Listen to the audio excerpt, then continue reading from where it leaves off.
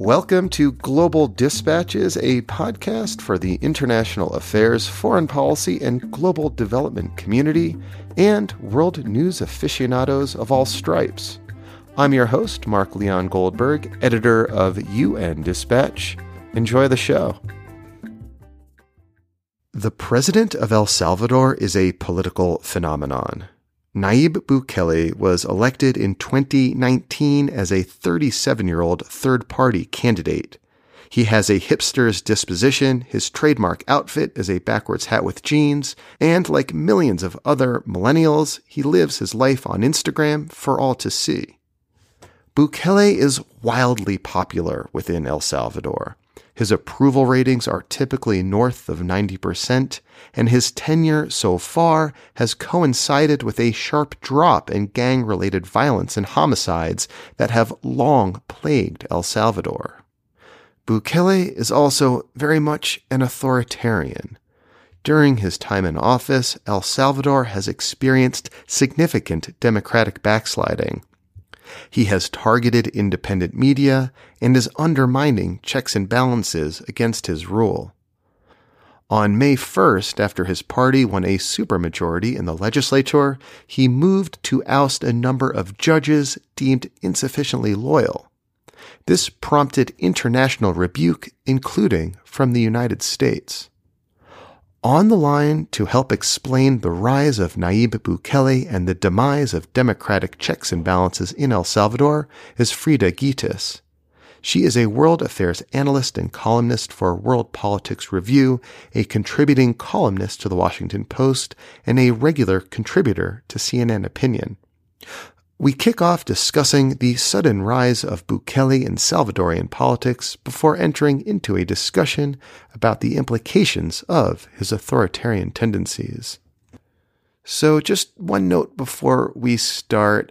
Today's episode is born out of a listener's recommendation.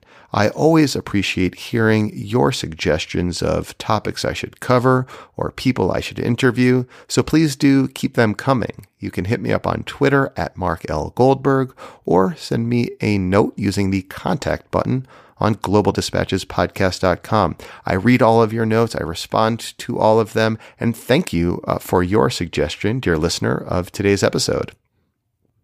For now, here is my conversation with Frida Guittis. Yeah, Bukele has an unusual background for somebody who has reached such heights of power. He dropped out of college and worked in his family's public relations business.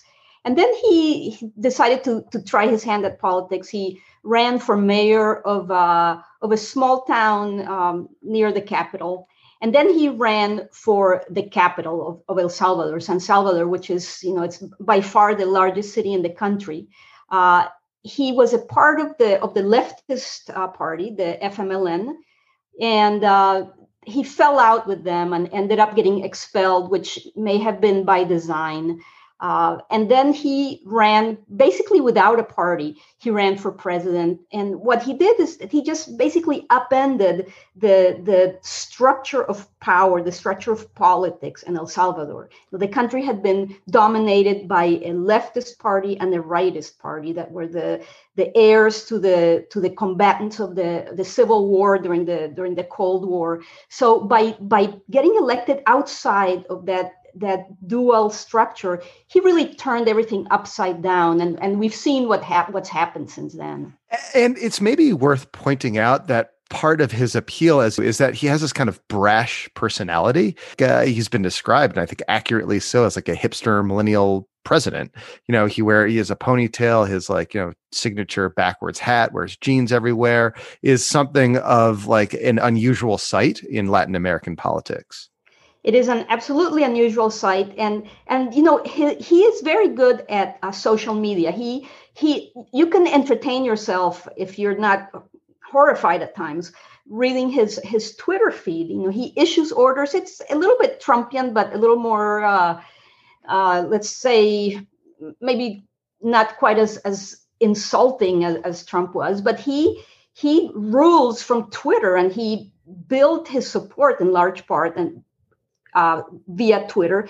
He created a new form of populism in Central America. And, what I have to say, I think one of the biggest lessons from what we're seeing with Bukele is that the ground is set for a populist, for an authoritarian populist, when the environment is so rife with corruption. Bukele is a good marketing expert. He is a branding. He has a talent for branding. He has branded himself. He broke with what existed before, and now everybody recognizes, the beard, the backwards cap, the leather jacket, and his Twitter feed. He enters. It's basically his cape. He comes across as the savior, as the hero, and flies in to a place that has been basically destroyed by the existing power structure. So they have made it. They have opened the way for someone like him to take power, and it just shows how dangerous corruption is, how dangerous it is when you just cannot trust the established parties. So he becomes president in 2019 in this kind of stunning upset that upends Salvadorian politics. What are some of his early moves as president that might presage what he would later kind of do and try to consolidate power? So he came into office basically without a party. He attached himself to a smaller party so that he had a place to put his name on the ballot, but he didn't have a meaningful presence in the legislature. So what he did is he took to Twitter right away, and he started issuing orders. And the orders, if you're a Salvadorian who has been living in the middle of all this corruption, of the nepotism that has been so transparent, you see these orders where he goes on Twitter and he says, it is hereby ordered that the ministry of thus and such remove such and such a person who was named only because she is a relative of the previous president.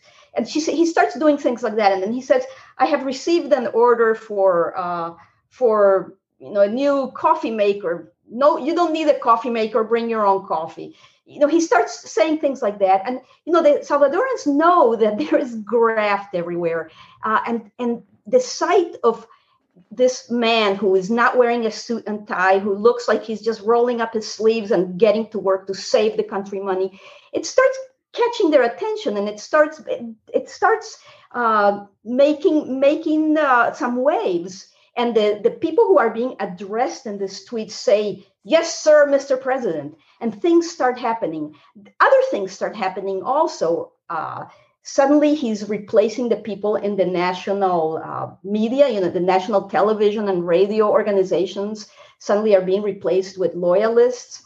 And then another thing that starts happening is really, really crucial is that the crime rate, the murder rate, that in fact had already been declining before he took office, continues to go down at a pretty rapid clip. So if you're a poor Salvadorian, this looks really good. And what we have is a president whose approval rating is now somewhere around 90%, by far the highest in the region, one of the highest in the world. And as time passes, Bukele is massing power, and he's taking the power away from anyone who might challenge him. And for the public, this is not really a source of concern. Yeah, well, as you just said, he is wildly popular. The data I saw suggested that he regularly reaches over 90% approval ratings in like scientific polling. These are not like internet polls. He really is wildly popular in El Salvador. And, as you said earlier, it's partly due to the fact that homicides and crimes associated with gang violence precipitously declined since he took office. Do you have a sense of how or why that is? Well, this has happened before. A previous president made a deal with the gangs where he loosened some of the restrictions on gang members and gang chiefs in prison in exchange for a a slowdown in the murders around the country. There is a lot of talk that Bukele has done something along those lines. The murder rate was already declining, and the pandemic shut everything down. So we don't know how durable this is, but there is no question that the murder rate has dropped a lot. And the other thing that has dropped a lot is the respect for democracy in El Salvador. The people of El Salvador do not care about democracy, understandably, because democracy did not work very well for them before Bukele came to power. So this spring, we saw what appears to be like a classic example of democratic backsliding, in which Bukele's party won overwhelmingly in legislative elections, giving him near total control of government. What has resulted from the fact that his party now has overwhelming control of the legislature? Yeah, so when he was elected, the legislative elections are staggered, and the legislature that was just replaced had been elected before he ran. So his first couple of years, he did not have much of a representation in the legislature. In February, they had legislative elections, and his party is called Nuevas Ideas, New Ideas, won a supermajority, 2/3 of the seats. As soon as it took office, as soon as it was sworn in on May 1st, the first thing the assembly did was remove all the members of the Supreme Court's constitutional chamber, all of them. The judges immediately ruled that vote was unconstitutional. But that vote, their opinion did not count. They were replaced quickly, swiftly by new magistrates that came escorted by armed guard. And then the attorney general was also removed. So these people who were removed had been the last bastion of check on Bukele's power. They had, the attorney general was investigating corruption inside the Bukele administration. The magistrates in the Supreme Court had criticized them in another one of the most dramatic moments in his administration, which came last February, a year ago in February, when the assembly was going to vote on something that he had requested, a borrowing power that was being discussed, and Bukele was concerned that they weren't going to go along with him. So something really extraordinary happened. Bukele broke into the legislature with armed soldiers, and he personally sat in the chair of the president of the assembly. It was really a horrifying affront to democracy. I've seen those videos and the images of Bukele there with armed guards in the middle of this legislative session, very obviously intending to influence and harass and intimidate the legislatures to vote for his budget increase. Exactly. And at that time, the Supreme Court ordered the president to refrain from using the military for what it called activities contrary to established constitutional ends. So they were calling him on these things. They were speaking out against his authoritarian moves. He didn't like that. The Supreme Court also challenged some of his very draconian measures on the pandemic. So they were getting in his way. And he got rid of them. So this decision to remove the judges and the attorney general led to some widespread international condemnation, including from the United States. This all happened, I believe, May 1st. So fairly recently from when we are speaking now. Can you just describe how the United States responded, how other countries in the region and around the world responded to this ostensibly very undemocratic move? Yeah, well, it wasn't just the United States and other countries. Human Rights Watch has called Bukele's actions an assault on democracy. And the head of Human Rights Watch for the Americas says that Bukele is behaving exactly as Chavez did, that he is on a path to tyranny. And he said the way where we stand now, the people of El Salvador have absolutely no recourse right now once they realize what's happened. And he is saying, this is Jose Miguel Vivanco from Human Rights Watch saying that it's really up to the international community now to try to figure out a way to slow down this march toward tyranny. The United States responded very, very swiftly. There were communications via social media and other means. Vice President Kamala Harris tweeted about deep concern about events in El Salvador. The State Department's head of Western Hemisphere affairs also said, she had already warned that what she said, the foundation of democracy rests on an independent judiciary. And without an independent judiciary, she said, democracy cannot live. And then Secretary of State Anthony Blinken phoned Bukele. And according to the official readout from Blinken, he expressed his grave concern over what's been happening and noted, and now this point is very, very important. He said that in the readout, Blinken noted that the Biden administration is prepared to spend billions of dollars to improve conditions, but improving conditions includes reinforcing democratic institutions. And he added the separation of power, free press, and civil society. So the United States is essentially threatening Bukele, saying, if you continue on this path, there is a big pot of money to help Central America, to help the Northern Triangle countries that send the largest share of migrants to the United States, Honduras, Guatemala, and El Salvador. If Bukele continues on this path, this money, it may not bypass El Salvador, but it's going to bypass him. But so far, that doesn't seem to have swayed or influenced his decision-making. Yeah, he responded, he said, mind your own business. But, your own business for the United States is how do they spend the $4 billion that Biden has promised to spend to improve conditions in Central America.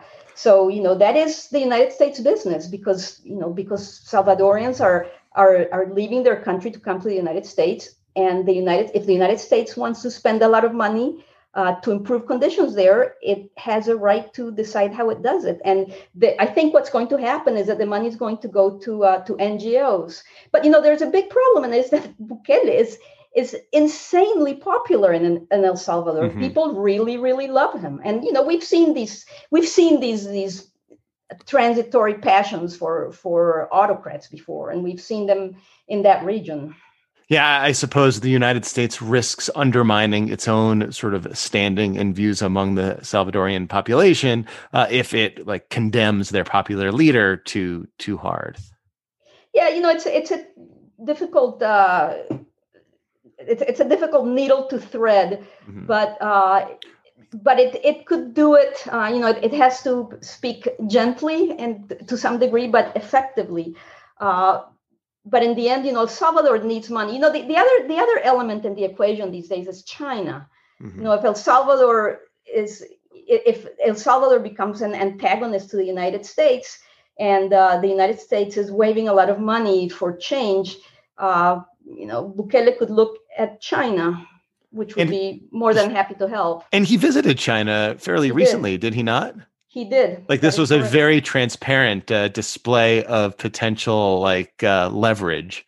Yeah. It's interesting to see how all these, no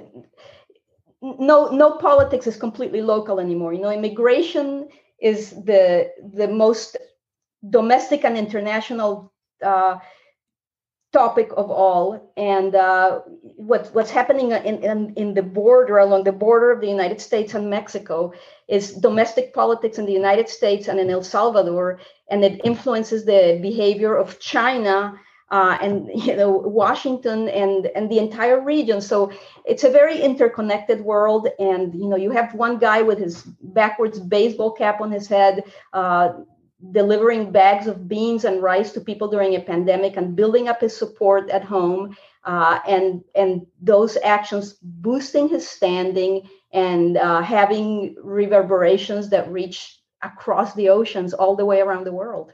So it's also my understanding, and correct me if I'm wrong, that, part of the reason of his popularity is that he is sort of robustly spending on social welfare and other programs, which is, driving a huge debt burden on El Salvador. And, I saw that their debt compared to GDP was just like kind of enormous. And again, that seems to be like a potential ticking time bomb, if there's anything that might threaten or undermine his popularity or his rule. Well, it's going to be interesting to see how he handles that. It's a problem that is not unique to El Salvador. We've seen what's happening in Colombia, where the government also went into a huge fiscal deficit.